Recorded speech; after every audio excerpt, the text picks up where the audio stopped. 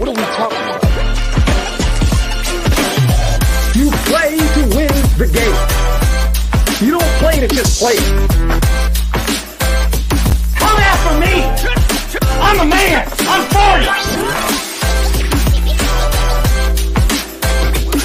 Can't wait!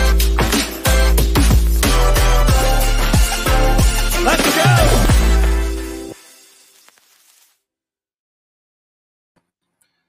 Good morning and welcome. Welcome to Coffee and Sports. It's the morning show here on Sports Empire Network. Glad you could be here, however it is that you are hanging out with us today.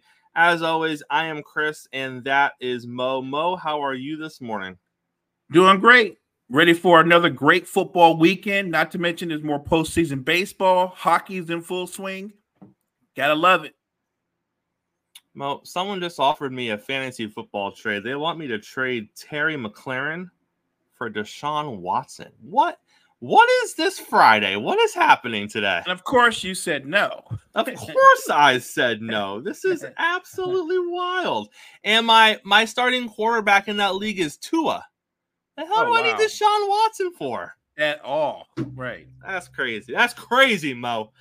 Not as crazy as what we saw last night, though. Well, let's break it down. Thursday night football last night, pretty boring, for 3.5 quarters. This New Orleans Saints and the Jacksonville Jaguars. In the end, Jacksonville pulls it out, 31-24. So, Mo, let's start here. What was your initial reaction to the final result?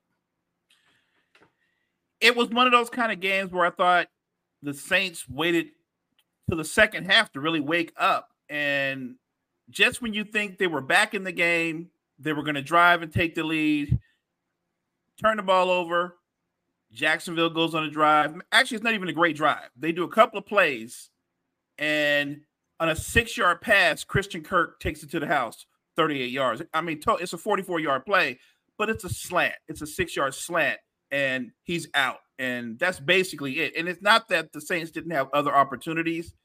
It's just that I thought their last drive, which obviously ended up short, you're at the 6-yard line, that in many ways encapsulates their entire season. Yeah, in the chat, Key said Foster Moreau's got to catch that ball. I agree that Foster Moreau needs to catch that ball, but no doubt. I wasn't impressed with either team last night, Mo. I mean, the first half of the game was Jacksonville just trying to give the Saints a chance to score points. Right. I mean, the turnovers and the stupid plays by the Jaguars. And last night, for 3 quarters, Derek Carr was doing his best impression of the starting quarterback of the guy from, have you seen the movie The Replacements? I have. Yeah, I have. But the guy that Keanu Reeves replaces and when he was a scab quarterback, that angry quarterback who just yells at everyone for no reason. That's what Derek Carr was last night, Mo. And it's fine to be upset when a play doesn't go your way or someone doesn't do their job. That happens a couple of times a game. And yeah, you can be pissed off about that. He was doing it every play. Every third down, he was screaming at someone. He was upset about something. It's because you couldn't run the offense, my guy. It's because you look terrible out there. It was bad. You couldn't do anything. And I'm not even going to sit here and blame his people around him, because when you go 33 for 55 and of your 20-plus incomplete passes, half of them were you lawn darting them 6 yards short into the ground, or you missing wide open people. Yes, Kyle, it was Martell. Thank you, sir. When you can't even figure out where you're supposed to throw the ball, that's an issue. And that's what it was last night for the New Orleans Saints. And yeah, sure, they figured it out in the fourth quarter. But if you ask me, that was the other issue in this game. They shouldn't have figured anything out in the fourth quarter because Jacksonville let them back in the game. Then you got the Jacksonville Jaguars, who, as they're putting together what ended up being the game-winning drive, Al Michaels is talking about how they only have 12 yards passing this entire half. What? What is going on? So you have Jacksonville, who early in the game was just trying to find ways to allow the Saints to score. Saints couldn't do it, couldn't find the end zone. And then the second half, Jacksonville was basically like, well, we're just going to stop playing offense. And, we're just going to hope our defense can just last long enough here, which, as you know, it didn't. And the Saints eventually got back into it.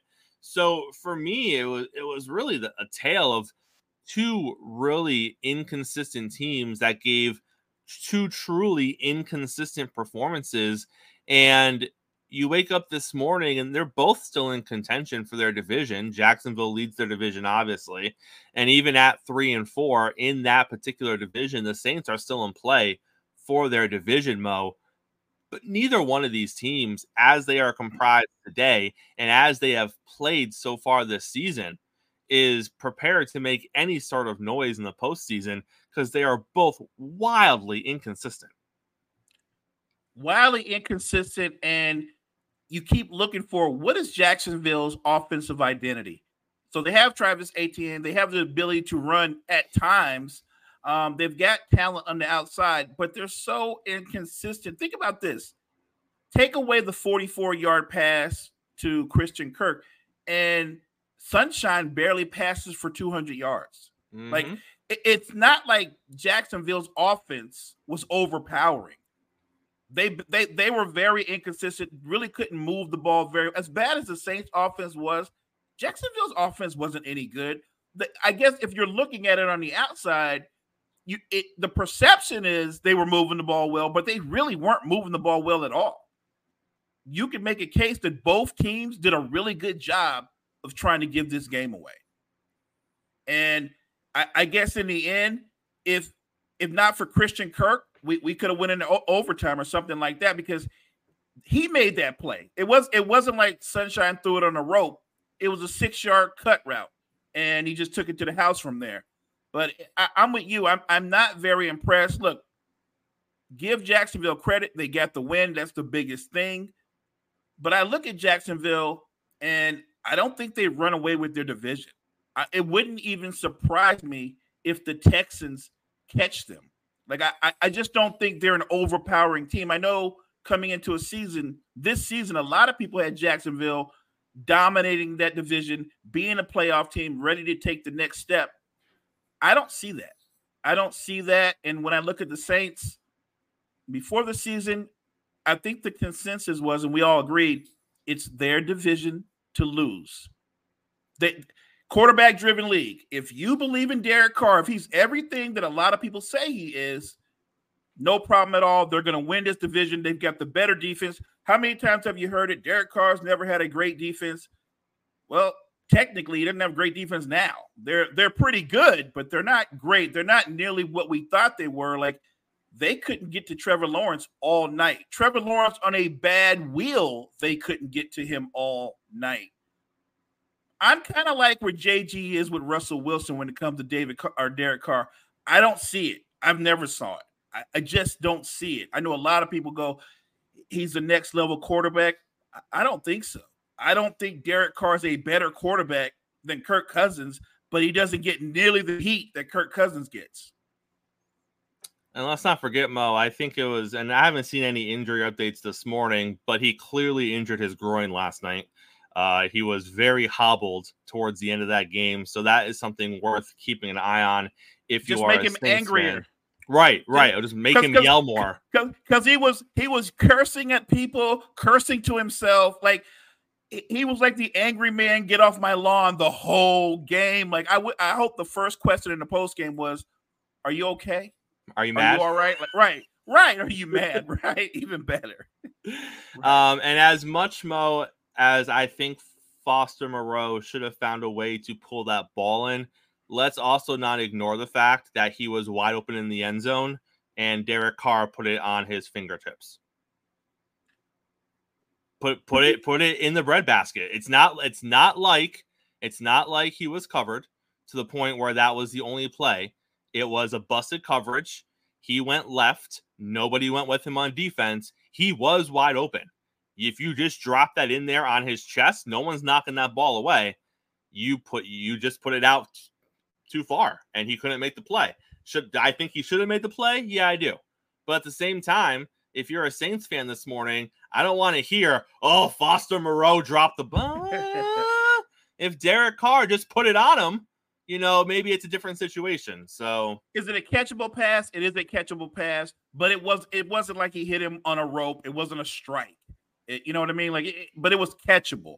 But let's not make Foster Moreau the go to this game, because Chris Olave dropped a couple of passes too. Olave dropped a couple of passes. Derek Carr, like you said, he was throwing sliders better than some MLB pitchers. Like, they were going into the ground. So I don't think he played his best game. He was angry, but if you're a receiver in that team, I think a lot of them were probably angry too, but they just contained themselves a lot better. And to JG's point, this happened like 3 times last night. He's trying to hit Michael Thomas on go routes up the sideline, and every time it happened, all I heard, Mo, was JG in my head saying, "Why are we running go routes with Michael Thomas?" Right. The only thing that I thought Jacksonville did very well offensively was the winning play. They schemed a mismatch. They got the honey badger on Christian Kirk. He can't cover anymore. Not one-on-one. He might be able to cover in zone, but if you put him on man coverage, he's going to get eaten. They got him isolated, and Christian Kirk literally just ran away from him on a double move. It wasn't even close. So that was a great scheme, a great call. 2 more things, Mo. Number 1, if you have to continuously pull your quarterback out of the game, you don't have the right quarterback. I understand that I understand the Wildcat last night with Taysom Hill was effective. It's how they got their first touchdown. I actually think they got a couple of first downs before that using the Wildcat. So I'm not going to argue the effectiveness of the formation in last night's game, because it was effective. Now, I don't watch a lot of Saints football to know how effective it's been the entire season, but it was effective last night. But all I'm saying is you don't see Patrick Mahomes coming off the field. So his backup quarterback / tight end / wide receiver can come in and run the offense. It's not a good sign when the gimmick guy comes in often as he did. Right.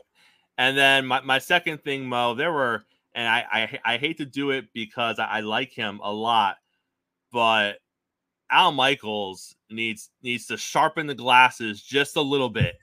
I'm asking Al just to do it for me a little bit. And I don't know why it stuck out to me so much, but there were 2 moments in last night's game where I actually turned to my wife and said, is he watching the same game that we're watching? The first one was an out route to Agnew, where Agnew lays out, and he doesn't come close to catching the ball. And Michaels called it a catch. And then as, they're like switching sides of the field, Michaels is talking about how great of an effort the catch was. Then they go to the replay, and the ball was like 2.5 yards in front of him. Never touched the ball.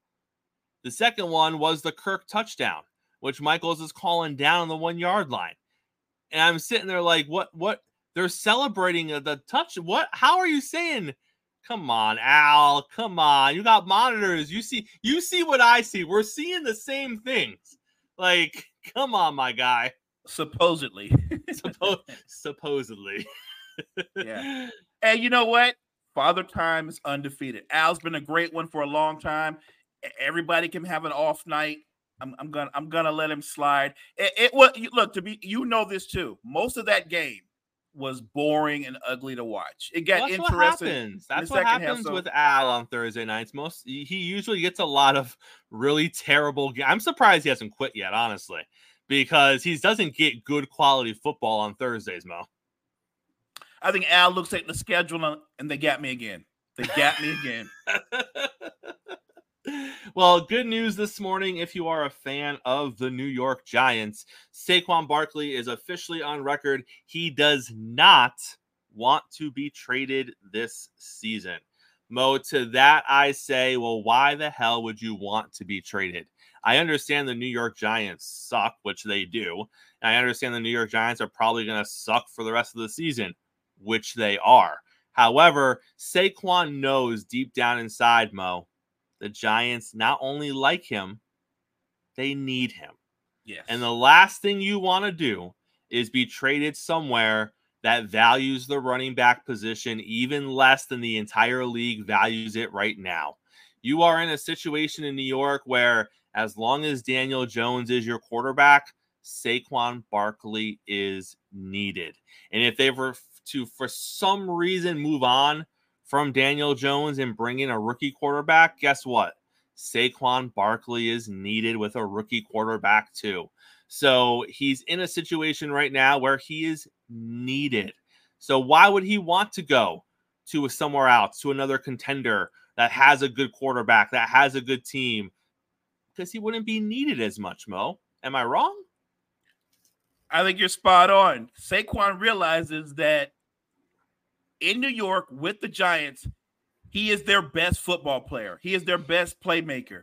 That wouldn't be the case if he gets sent to a contender. He'd be a weapon, but he'd just be one of many. If he gets sent to, let's say, the Eagles or something like that, they would use him, but not in the way, or he wouldn't get the touches that he does with the Giants. So I get why he said that, but he said that full well knowing he basically, when things are right, is their offense. And also, let's not ignore the fact that the trade value for Saquon Barkley, I have no idea what it would actually be, but if you look at recent trades in the NFL and you look at how the league is valuing the running back position, it's not going to be that high. And I think Mo, when you are a superstar, and he is a superstar at the running back position, no matter how you feel about the position of running backs, there are still a handful of backs where you're like, they're the guy at that position. Saquon, when healthy, is a guy, not in a bad way. He's not just a guy, but he is a guy at that position, right? And there's a pride that comes with that. And there's also a little bit of a pride thing when you like, I want to be traded. And then someone's like, well, we'll give you a 6th. And then you give us Barkley in a 7th. Like, that hurts, Mo. That's not. That does hurt. Like, and I think he realizes that when the league values the running back position as it does with his injury history, he isn't going to fetch a first-round pick. He isn't going to fetch an elite return. So when you want out, assuming he even did in the first place, but I think, and you can call me naive and you can call me like, oh, you're looking too much into it, Chris. If I see myself as one of the best players at my position, I'm going to feel a certain way if I start trying to figure out what my trade value is and they're telling me it's a 6th-round draft pick. That hurts a little bit, Mo. That hurts a lot. That hurts. That hurts to your core, but that also tells you can be one of the best running backs in football, and the value for you is not there, right? Because teams are saying, I can go out and get a starting running back with a 3rd or 4th round pick, maybe a 5th round pick. I'm not going to trade a 1st round pick for a running back or a 2nd round pick, probably not a 3rd round pick. It where they're at right now at this stage in the league, in the era that we're in, that's just where it is. Like, you hear the rumors that maybe the Titans are looking to move on from Derrick Henry. Derrick Henry's not going to fetch a major pick either. He's not going to get a 2nd or 3rd round pick as well. Maybe he'll get worse because Derrick Henry, because of the kind of runner he is, a contact runner, he's got a lot of miles on that body. He's 29 years old, but his body might read more like 32 or 33. It's just the reality of being that type of running back. If you're a contact running back, your career, it shortens even more so. And he's got to play in a specific system because he's either in the 1-back, 2 tight end set, or he's in an I formation because he's a 1-cut running back. And not every system is geared towards that. We don't talk about punters and kickers a lot in this league, Mo. Usually if we are talking about a punter or a kicker, it's usually bad. It's usually because they did something wrong. They missed a kick. It was a terrible punt. They got blown up on a punt return. We see that happen to punters all the time. I enjoy that. I enjoy that as well. But usually if we're specifically talking about a punter or a kicker, it's usually not good for said punter or kicker. This one has a little bit of a different spin on it. Tommy Townsend, who is the punter for the Kansas City Chiefs, he is working through some injury issues, and he apparently is going to be questionable for the game this weekend.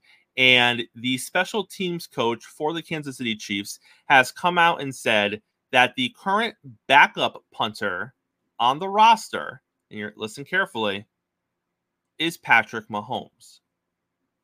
He then went on to elaborate that Patrick punts the ball all the time in practices, and he's really, really good at it. And if they need to go to a backup, they're not going to have another punter on the team. Patrick will handle punting duties. Mo, I will tell you right now, and I will say this in no uncertain terms. If Patrick Mahomes punts a ball in a real NFL game, Andy Reid should be fired on the spot. There is zero reason your franchise quarterback, the best quarterback in the league, should be punting a goddamn football in an NFL game. You do not pay this man to punt I don't care how good he is, Mo. I don't care if he is the best damn punter the NFL has ever seen. If you want him to punt the ball that bad, make him your damn punter. Because you know what's going to happen? Someone's going to see Patrick Mahomes back there punting the football. And they're going to run right into him. And they are going to say, we are not going to be him. He is already embarrassing us up and down the field. We are not going to sit here and allow him to punt the damn ball. And Kyle in the chat told me Brady punt. I don't care what Tom Brady did. All right. And I know that I think Doug Flutie did a drop punt at one point in his career as well, or he had to kick a field goal. I don't care. Why would you put Patrick Mahomes in that spot and open him up to that risk? Because you know what, Mo, there is one way this goes right. He doesn't get hurt. Nothing happens. That is the only benefit of this. Are you telling me you have 53 people on that roster outside of Townsend and Mahomes? The other 51 can't kick a ball adequately enough? Have one of the receivers do it. Go for it on fourth down. Just keep going. Just keep going for it. Yeah, right. Do that. Like, you cannot sit here and convince me that there is a legitimate reason why Patrick Mahomes needs to be punting the football in a game. Anyone else can kick a ball. It's not hard. They may not do it great. I'm not trying to downplay the punting position, but I'm pretty sure that you can have any other athlete on your team go back there and do something, or just have Patrick Mahomes go for it. Mo, where do you sit on this? Because I just don't see the benefits of Patrick Mahomes punting the football. It's an insane thought. And like you said, if it actually happened, Andy Reid should be fired right after he fires the special teams coach. Because if I'm the opposing special teams coach, and I'm not saying you try to injure anybody on purpose, but I will tell my guys, we're going to go in block formation and we're going to go for it. And I'll take that roughing the kicker penalty if it in some way hampers Patrick Mahomes, right? Because he's probably putting it on us anyway more times than not. Why would you put your franchise quarterback at risk at all? Look, like you said, anybody can kick the ball. No disrespect to punters, maybe not at a high level, but I have one of those receivers kick the ball. They're not catching the ball, so they might as well kick the ball. I'd have one of those guys in punt formation because they're not doing anything else. They're just getting good cardio, just running up and down the field. So I'd rather go that route. But I'm not putting my franchise quarterback at risk he's already at risk in the situation that he's in. But you put him in punt formation. That's insane. The special teams coach, when he made that statement, did he make that with Andy Reid's blessing? Do you know what I mean? Or did he make that before Andy Reid said, that's not going to happen? That's not going to happen. We'll put a couple of the receivers back there or backup running back there, but we're not going to put Patrick Mahomes. Matter of fact, put the backup quarterback back there and let him do it. Well, maybe he's not as good of a punter as Patrick Mahomes, Mo. And the other part of this, and if you're looking at it from just an X's and O's perspective, I'm sure as an athlete during practice, just goofing around with the guys, Patrick Mahomes can probably punt a ball pretty damn far. I am completely confident that when the special teams coach says Mahomes is a good punter, he has probably seen him bomb the ball during practice. I'm fine with that. It's different in a game situation because although Patrick Mahomes is a quarterback is used to reading defenses and seeing pressure. He hasn't done that as a punter. And I doubt, and now I have never played NFL quarterback and I have never played NFL punter, Mo, but I'm willing to bet it looks different. I'm willing to bet when you are lined up in shotgun and you are analyzing a defense, it's not the exact same thing you see when you are in the backfield as a punter and you're getting ready to punt the ball away and they're going to come try to block the punt. Because, Mo, like you said, they're going to try to come block the punt. Because let's just look, let's play. Let's look in the mystery ball here. All right. Crystal ball. Let's pull it out, Mo. Because if the Chiefs win that game, even if they lose the game, what's that highlight package going to show? It's going to show Mahomes punts. And if you're already losing the game and you're the special teams coordinator and you're trying to get your team back into it and you have an inexperienced punter back there who's never punted in an NFL game before, you're going to take the most exotic punt blocking scheme you have and you are going to throw it at him because it might actually work. Because maybe Mahomes is nervous back there because he's never done it before. So he's half a second slower. Or his punt formation, or whatever you want to call it, his technique is a little long. Because in practice, he doesn't have someone barreling down on him, trying to hit him and block the ball. All right? So I don't know. I mean, or maybe he punts it from a lower angle, right? Maybe easier to block his style of punt, right? Because it is different, right? The protection is complete. The punt protection, the guys in front of you that are in the punt formation, those are different guys. That's not your normal offensive line. It is a completely different situation. The speed is a lot different. I'm just saying it's not a little thing to put your franchise quarterback out there to punt. I don't care how good a punter he is in practice. I'm not doing that.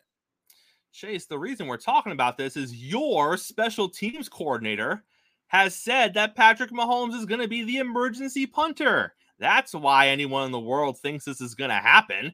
It's because one of your coaches has come out and said that this is where we are. And then he took it a step further and hyped up his punting abilities.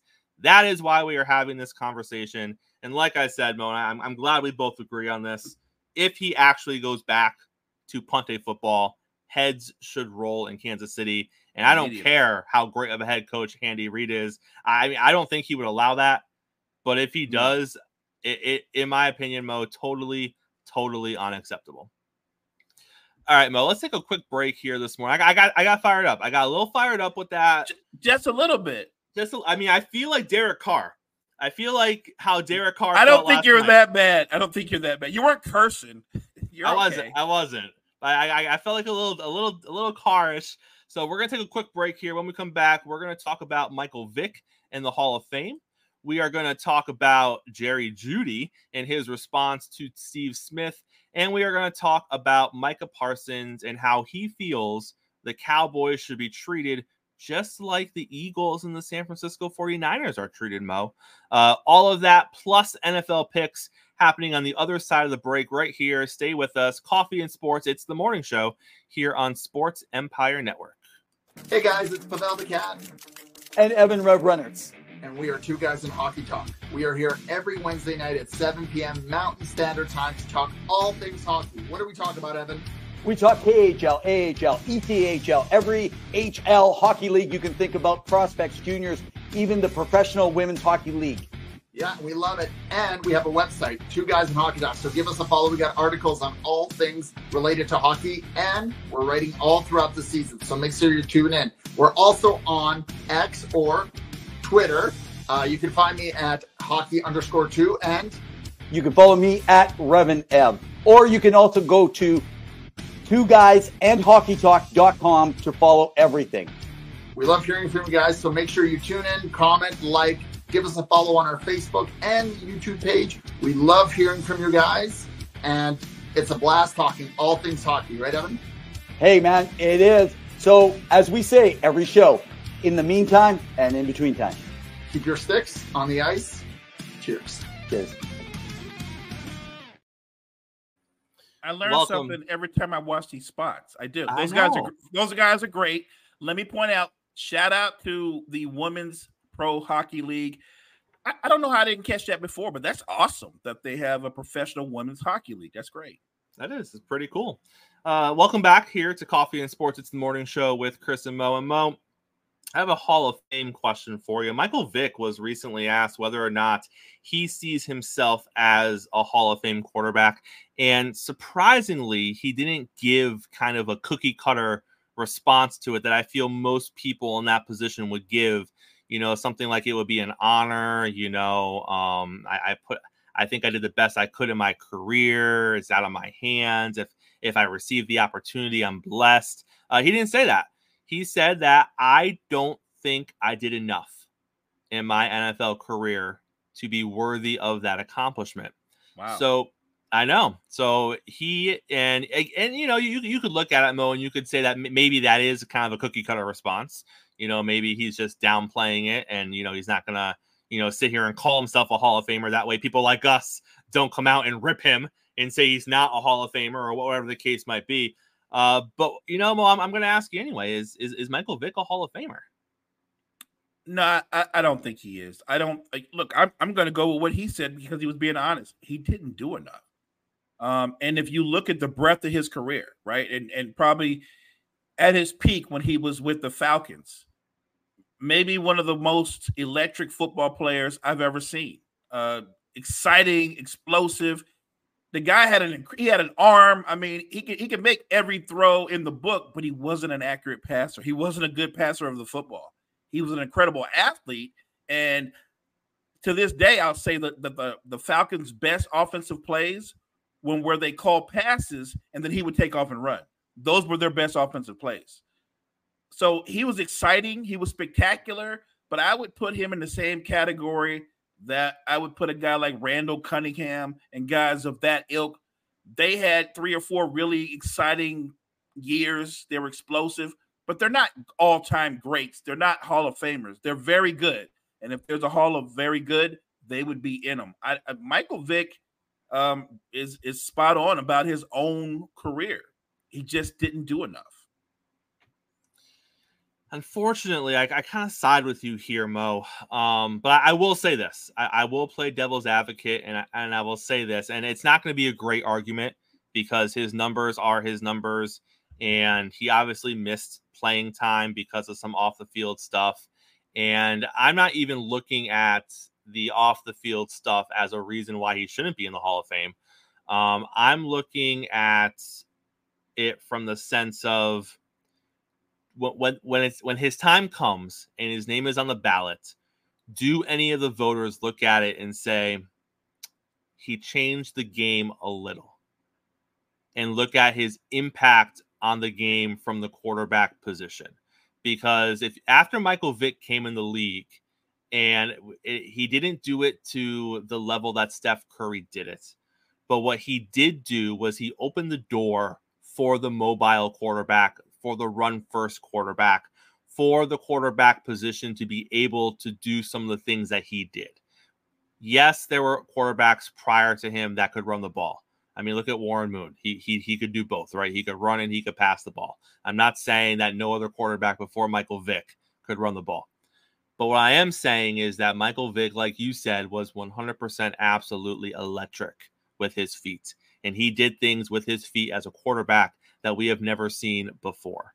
And I would argue that because of what he did at the quarterback position, other quarterbacks similar in a skill set after Michael Vick probably got opportunities in the league because of Michael Vick. Because now you're looking at guys and saying, could they be the next Vick? Could I find what Michael Vick had? Could I capture that? And maybe this guy has a little bit better of an arm, not as far as a cannon, because Vick had a cannon. You know, Vick could run around one side of the field to the other and then launch it 60 or 70 yards down the field. He wasn't the most accurate quarterback. He didn't quite have that the nuance of a soft passing game, and I think we can all agree with that. But I do think there is an argument to be made about the impact that he had and the impact that he had for his type of quarterback after him. Now, despite making that argument, Mo, I still don't think I would vote him into the Hall of Fame. I think I'd have a serious conversation about it. And I think during that conversation, I would lament about what he accomplished in the league, and I would kind of hold him up a little higher as a result of that conversation. But I still don't think it's quite enough to get him into the Hall of Fame. And you make a great point that he may have opened the door for, let's say, a Lamar Jackson being where he is, or before him, a Cam Newton. But I'll look at it this way too. Lamar Jackson is had a very good career to this point. But he's not. If he stopped playing right now today, we wouldn't call him a Hall of Famer. We wouldn't. And I'm only saying that to say this. With the career that he's had right now, his career is actually better than Michael Vick's was. Just in the limited time that he played, he's had a better career than Michael Vick, and I wouldn't call him a Hall of Famer. So I think that I'm not saying Michael Vick's overrated. I think he's rated right where he should be. He was electric. He did open the door for another wave and another style of quarterback, but he's not a Hall of Famer. You want to say he's a trendsetter? I'll give him that. I can't put him on par with Steph because we can both agree he literally changed the game. Correct. Michael Vick may have added an element to the game. I don't think he changed the game. So, Mo, we talked about Jerry Jeudy a couple days ago with his fun little interaction with Steve Smith Sr. And we all got Steve Smith's side of it. We got that live on the broadcast for Thursday Night Football last week. So we all know where Steve sides on this situation. But Jerry Jeudy this week finally addressed it. And nothing really surprising, Mo, but I thought it was worth circling back to. Jerry Jeudy basically said that he heard Steve Smith's comments on the podcast, in which Steve Smith basically called him a jag, just a guy, and was basically alluding to the fact that, he wasn't very good. He was a middle of the pack wide receiver. He wasn't an impact maker. He wasn't doing what he was supposed to be doing for the Broncos. And whether he played or not, it didn't really matter because it wasn't affecting the Broncos anyway, as far as being positive when he was on the field. So he heard those comments, and then we fast forward to last week's game, and Jerry Jeudy's perspective was this. If you're going to talk crap about me, and you're going to be on your podcast, and you're going to come at me, and you're going to be a certain way, and you're going to make it personal, and that's fine. Do you. But don't come up to me like we're friends when I see you in person. Don't come up to me with a big smile, trying to dap me up. No. Like, if you're going to say stuff about me, you're going to come at me that way, and you're going to attack me, that's cool. Like, that's fine. But you're not going to come up to me like that didn't happen or anything like that. He then went on to say that he didn't know that Steve Smith was going to apologize to him. No one gave him that heads up. And then obviously once, Steve felt disrespected, he wasn't going to, push that door open further. He kind of went into his own feelings. Jeudy said, and again, this is what he says after. Would he actually have done it? I don't know. But Jeudy said that had he known that Steve Smith was trying to apologize, that he would have at least heard him out. He said he didn't know if it would have changed his perspective at all, but he would have at least heard him out. But he defended what he did by saying that don't talk about me one way when we're not in person, and then try to come across like we're friends while we're in person. And then he wrapped it up by saying that this whole thing is the whole reason I'm talking about this right now is because then Steve Smith went to the media and made it a bigger issue than it needed to be. It didn't need to be this big of an issue. It was just between me and him. It didn't have to be all this. So, Mo, where do you sit on that? I like everything that Jerry Jeudy had to say after the fact. I think he gave it some thought. He approached it and spoke on it with a lot of perspective, and I respect that. And he's right. They could have handled this in private. Steve Smith kind of made it more of a national thing. He's on a national primetime broadcast, and Jerry Jeudy slights him, and Steve Smith, and to be fair, Steve Smith being Steve Smith, he explodes and goes on this rant that we all heard and basically said Jerry Jeudy's a tier 3 receiver. That I'm not agreeing with what Steve Smith said, but if you know Steve Smith, that reaction, that's not surprising or shocking at all. Steve Smith, the football player, was very emotional. And I know he's part of the media. He's an analyst now. and he should show a little bit more restraint and composure. That's really not who he is. I'm in agreement with Jerry Jeudy. It's something that they could have handled in private, and the idea that had he heard him out, that doesn't mean they would be friends or he would agree, but he would at least have had the conversation. And look, I hope both these guys at some point do just sit down, have a conversation, and be done with it. Because to be fair, if you are part of the media or an analyst, or if you do a podcast or do what we do on the morning show, you're going to ruffle some feathers. If I don't say player A is as great as he thinks he is, I think that he's more of a backup receiver or a 2 instead of a 1. Player A, he's going to be offended, right? He's going to be, that guy Mo doesn't know football. He says that I'm not a number 1 receiver, and he might feel some type of way by me saying that, but that's not me attacking him. I'm just looking at his performance and judging him off of what I see. Zach Wilson probably doesn't like us. He does not like us. I know this for a fact. He probably won't have breakfast with us. He will not. He will not invite us to the barbecue. We're not invited to the barbecue. That's for sure. And again, I don't dislike Zach Wilson. I don't disagree that he can be an NFL quarterback. He's in the NFL. He's the quarterback of the New York Jets. I don't think he's a very good starting quarterback. Don't kill me for saying that. Guess what?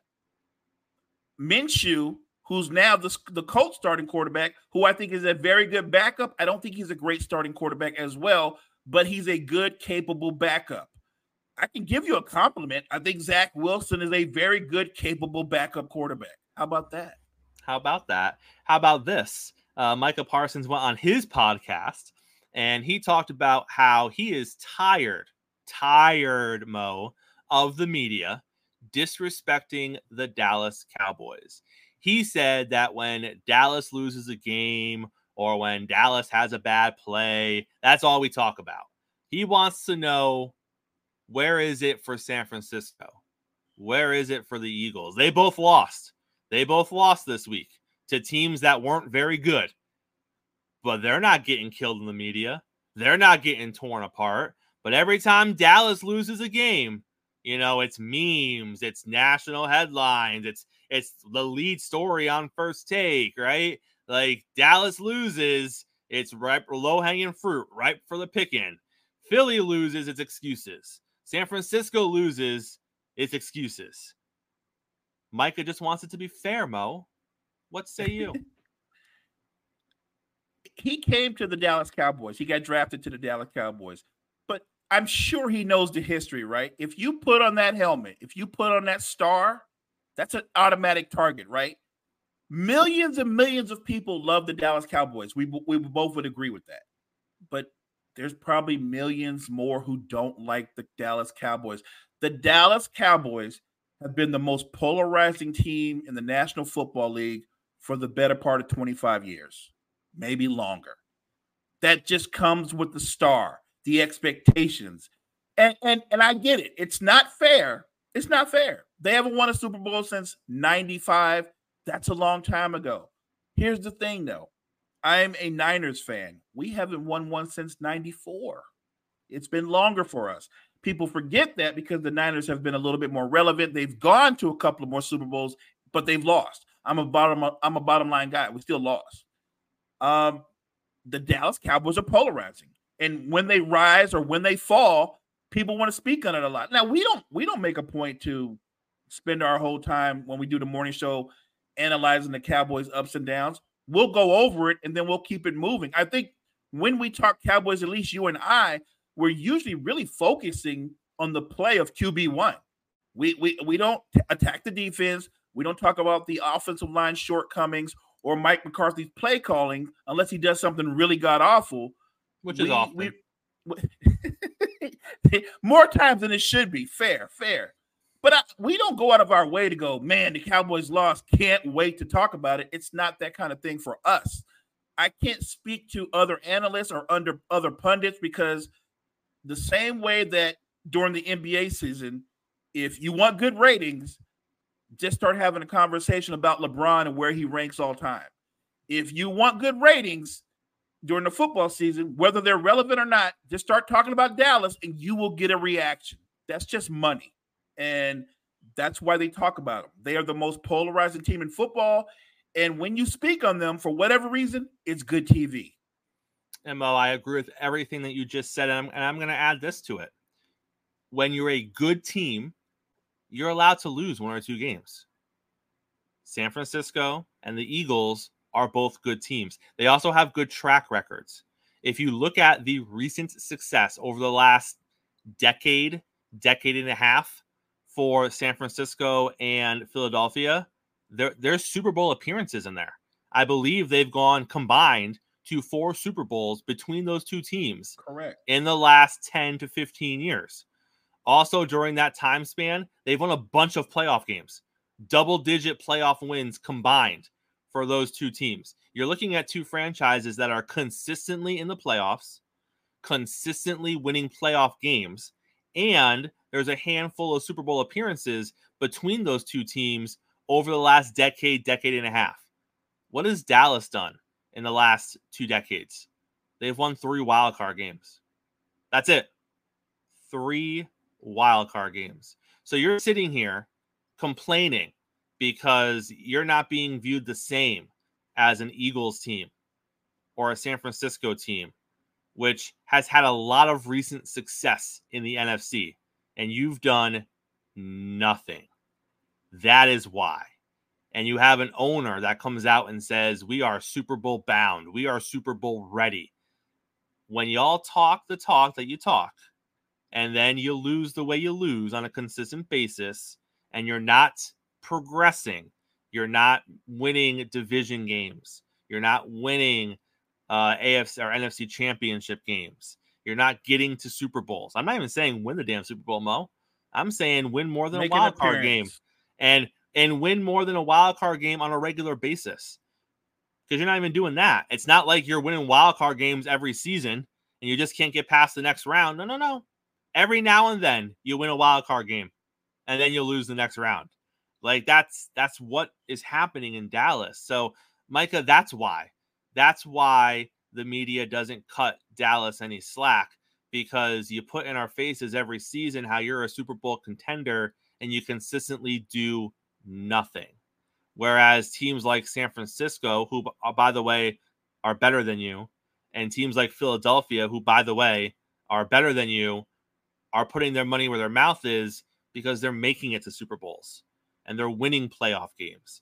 And they're doing it with 7th-round quarterbacks who started playing midway through the season because the other 2 quarterbacks got injured. Like, come on, Dallas. You just stop it.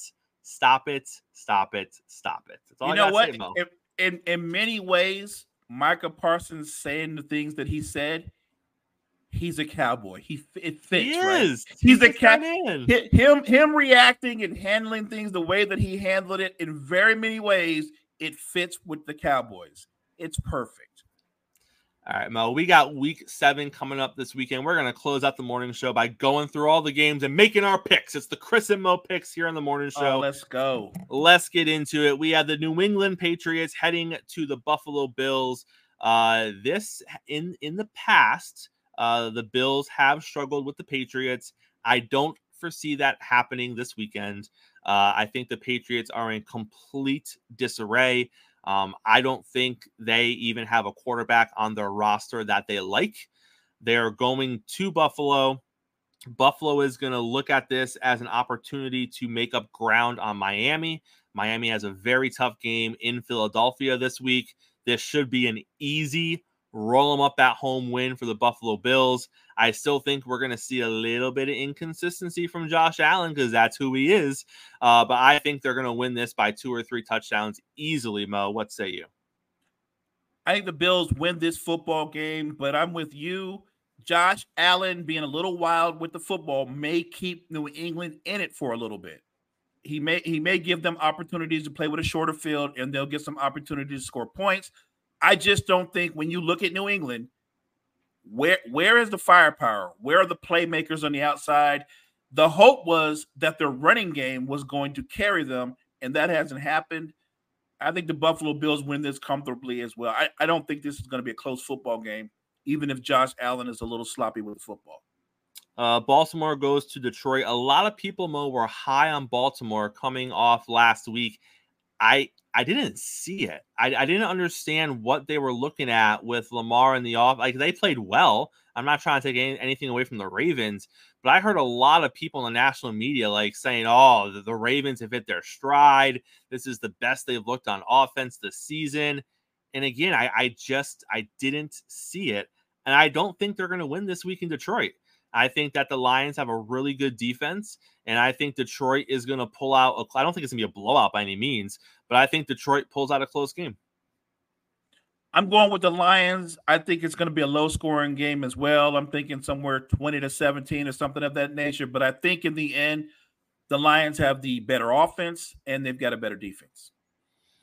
Indianapolis goes to Cleveland. I can't pick against Cleveland. After what they did on defense last week, I mean, Gardner Minshew is going to be the quarterback for the I don't. I mean, it's not going to be a pretty game. It could be a 12-6 or a 12-9 game. I don't think we're going to see a lot of offense in this game, but I'm going to go Cleveland.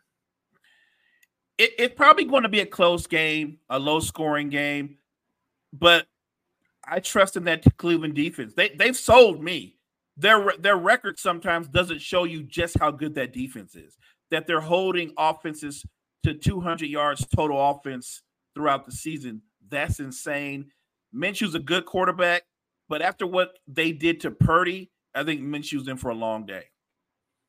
Tampa Bay goes to Atlanta. This is a big game, though. This is first place in the division. Who would have thought? Who would have thought? Tampa Bay and Atlanta, Week 7. Division on the line.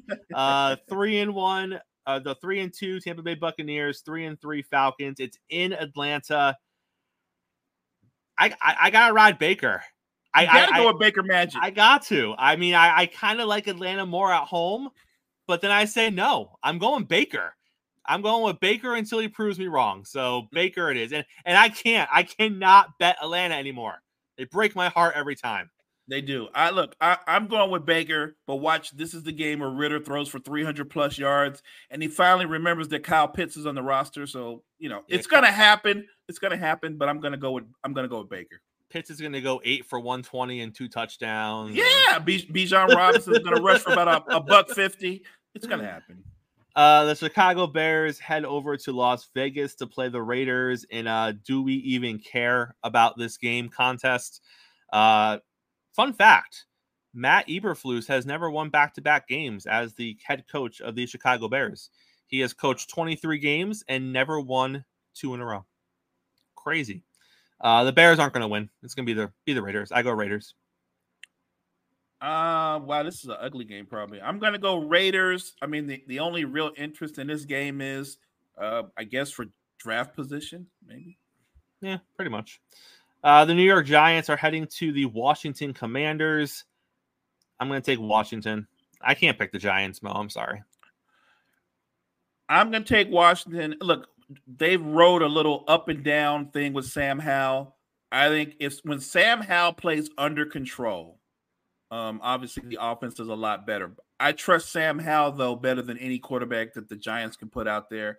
I trust the Redskins front seven, even though they haven't been as good as we projected. But I'm going to go with the Commanders. I'm going to go with the Commanders. Seattle travels to Arizona. Arizona is a feisty team, Mo, but I don't think they're feisty enough to overcome Seattle. I think it might be closer than we think. I'm not expecting a blowout, but I'll take Seattle on the road. I think this week Geno and the crew right the ship. Geno's going to be more in command of the offense. I think he will have a clean game. He'll protect the football. They'll win this game. The Rams travel to the Steelers. I know if you look at the Steelers' record and then you look at their defense, you're like, hey, this is not that bad of a situation. I have zero stock in the Pittsburgh Steelers. So I am going with the Rams. I'm going with the Rams, not because I don't think Pittsburgh has a good defense. I just don't trust their offense. What are you going to get from their offense? And with the Rams, we know it's real simple. If Matthew Stafford can get protection on a play here and there, he's gonna beat you. Matthew Stafford will make one throw that will win that football game. So I'm going to go with the Rams too. Green Bay Packers host the Denver Broncos. Mo, in my opinion, there is zero reason that Green Bay should lose this game. So as a result, I'm taking Denver. I don't. Hey, I gotta pick an underdog somewhere in here. I don't like what Jordan Love has been doing. I feel like he's been regressing, and I think that it just all sets up. They coming off the bye week. They had all this time to prepare for Denver. They're at home. Denver looks like garbage. I just think that Green Bay is going to lay an egg coming off their bye, and Denver is going to pick up their second win. I don't know. I could be wrong. Denver could lose by 40. Who knows? But I'm going Denver this week. Man, it's lonely on this limb. It's okay, Mo. You don't got to come with me. I don't like what I've seen in Jordan Love, but man, I you know what? I want Russell Wilson to do well. I do. I don't think he's toast yet, even though he's looked that way. But my gut feeling is Packers at home. I'm going to take the Packers. The Kansas City Chiefs are traveling to the Chargers. This should be a marquee matchup, right? Like, you should be excited about this game. And then you look at how the Chargers played last week against the Cowboys, and you're like, I don't know. Or was it Thursday? Excuse me. Or Monday. But you look at it and you're like, I don't know. The Chargers offense didn't look that great. And it wasn't a game where the Dallas Cowboys defense was flat out dominant, because they weren't. It was just a sloppy performance by the Chargers in a game, Mo, that you and I both thought would be one of their better performances because of who they were playing, right, and because of the Kellen Moore connection. We thought that there was ever a game where the Chargers were going to stand up and, make some noise. It was going to be that one. So despite that, and despite that disappointment, I think it's going to come a week late. I think it's going to come this week against the Kansas City Chiefs. So I'm going to go Chargers in the upset. I'm going to go with the Chiefs, even though I think you make great points. And I think the concern here for me, or any Kansas City fan anyway, is if the Chargers can get 21 points on the board, can Kansas City match? Because right now, I think if they can't, they're not built to be in a shootout right now. But I'm going to take the Chiefs just because I believe in Pat Mahomes. But I completely understand where you're coming from by picking the Chargers. Listen, there's a lot of extra things going on here. Will Patrick Mahomes punt the football? Will Taylor Swift be there? There's a lot of elements to this game that we don't have the answers to yet, Mo. So we have an incomplete data set while we're trying to make this pick right now. I totally forgot about the Taylor Swift factor. Right. A lot goes into that. Sunday Night Football. It is the game of the week. The 5-1 Philadelphia Eagles at the 5-1 Miami Dolphins. Obviously, you know where I'm going, but I'm gonna, instead of making my pick, I'm gonna leave you with this, Mo, before you make your pick. I know a lot is being made by certain people about the Philadelphia Eagles defense, and they do have a great defense. But I want to point this out. Last season, the Philadelphia Eagles, when playing man-to-man in the secondary, they were the third best defense in the league in man-to-man coverage. This season, they are 24th. I also want to point out that last season, consistently throughout the season, the Eagles were a top 10 defense in pass coverage. This season, they're 20th. I'm not saying the Eagles don't have a good defense. I'm not saying that the Eagles can't win this game. And I'm not saying that the Eagles don't have the ability to rattle Tua. What I am saying is this.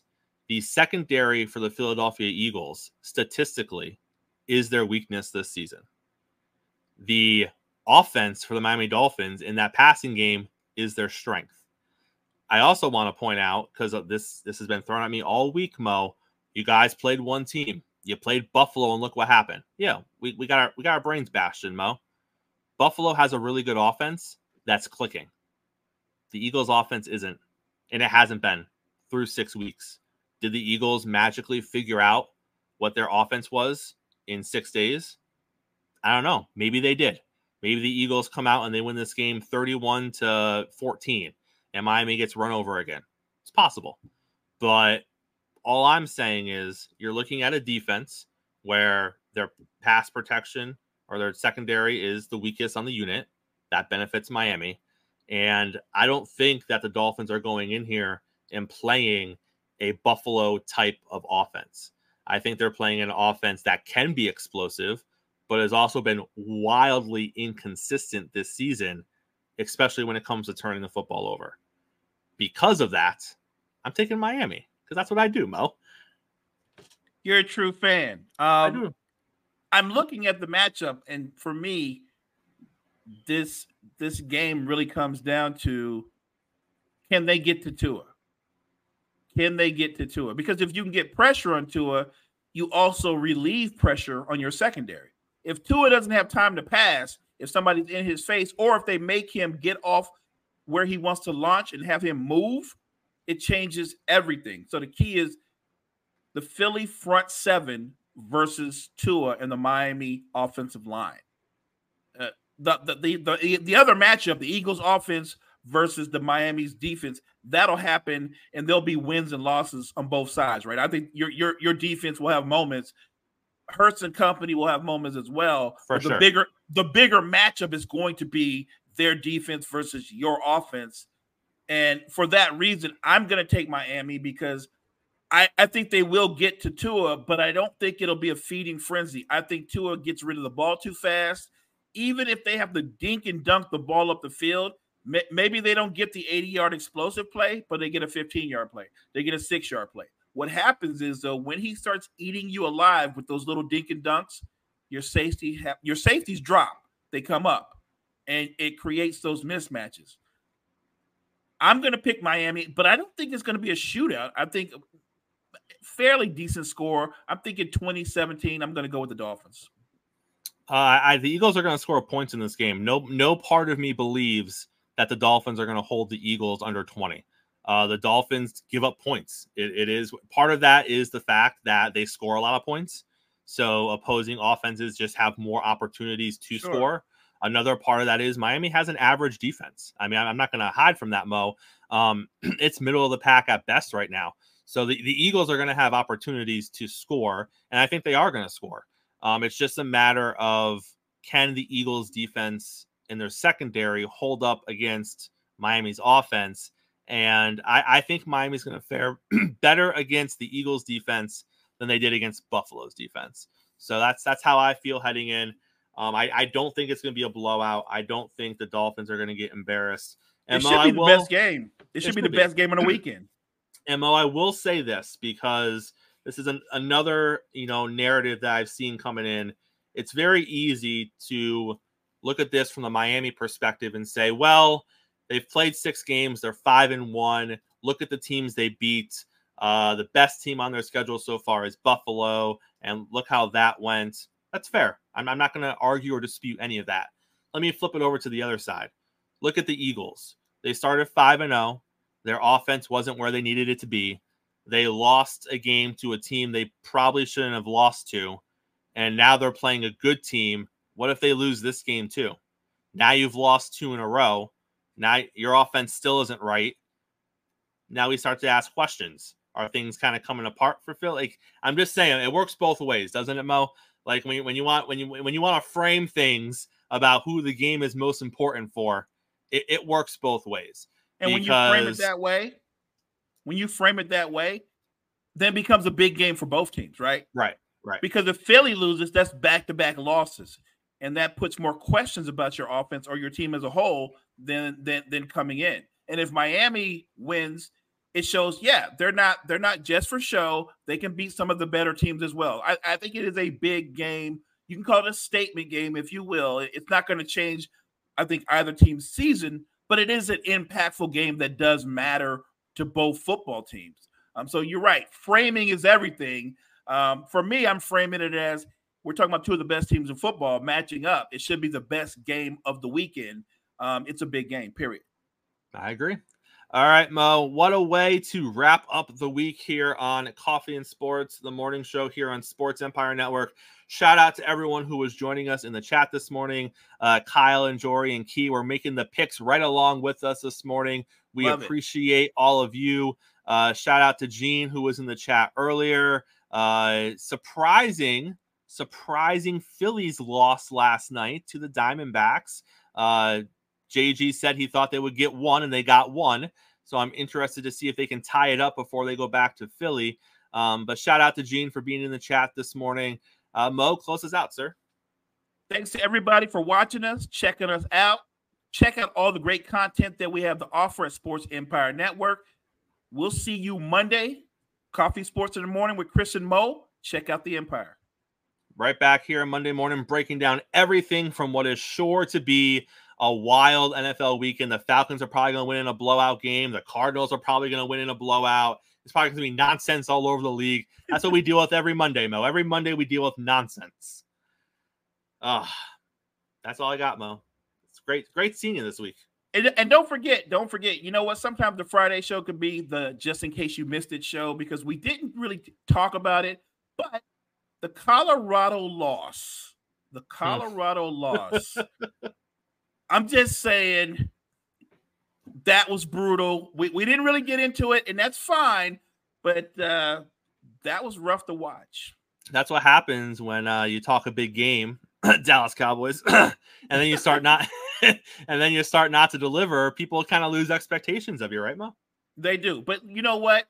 Credit to Coach Prime because this time last year, nobody would have watched a Colorado football game. So true. So true. So say what you want, win or lose, we're drawn in. They're on national TV now. So shout out to all the Buffalo fans out there. And you know what? I still think you guys are going to make a bowl. Love it. All right. We will see you right back here. Same time, same place, Monday morning. Coffee and Sports. It's the morning show here on Sports Empire Network. We'll see you Monday. I mean, you can see right now, without LeBron, Lakers are struggling. Let me tell you about a team I hate, all right? I know the Dallas Cowboy fan is here, so I had to make sure he knew how much I hate this team. I'm ready. I've often said that the people who run baseball, they try very hard to ruin it. I'm from Brooklyn. I don't have a problem saying it to his face. Oh, I'm from Brooklyn. Hey, you guys any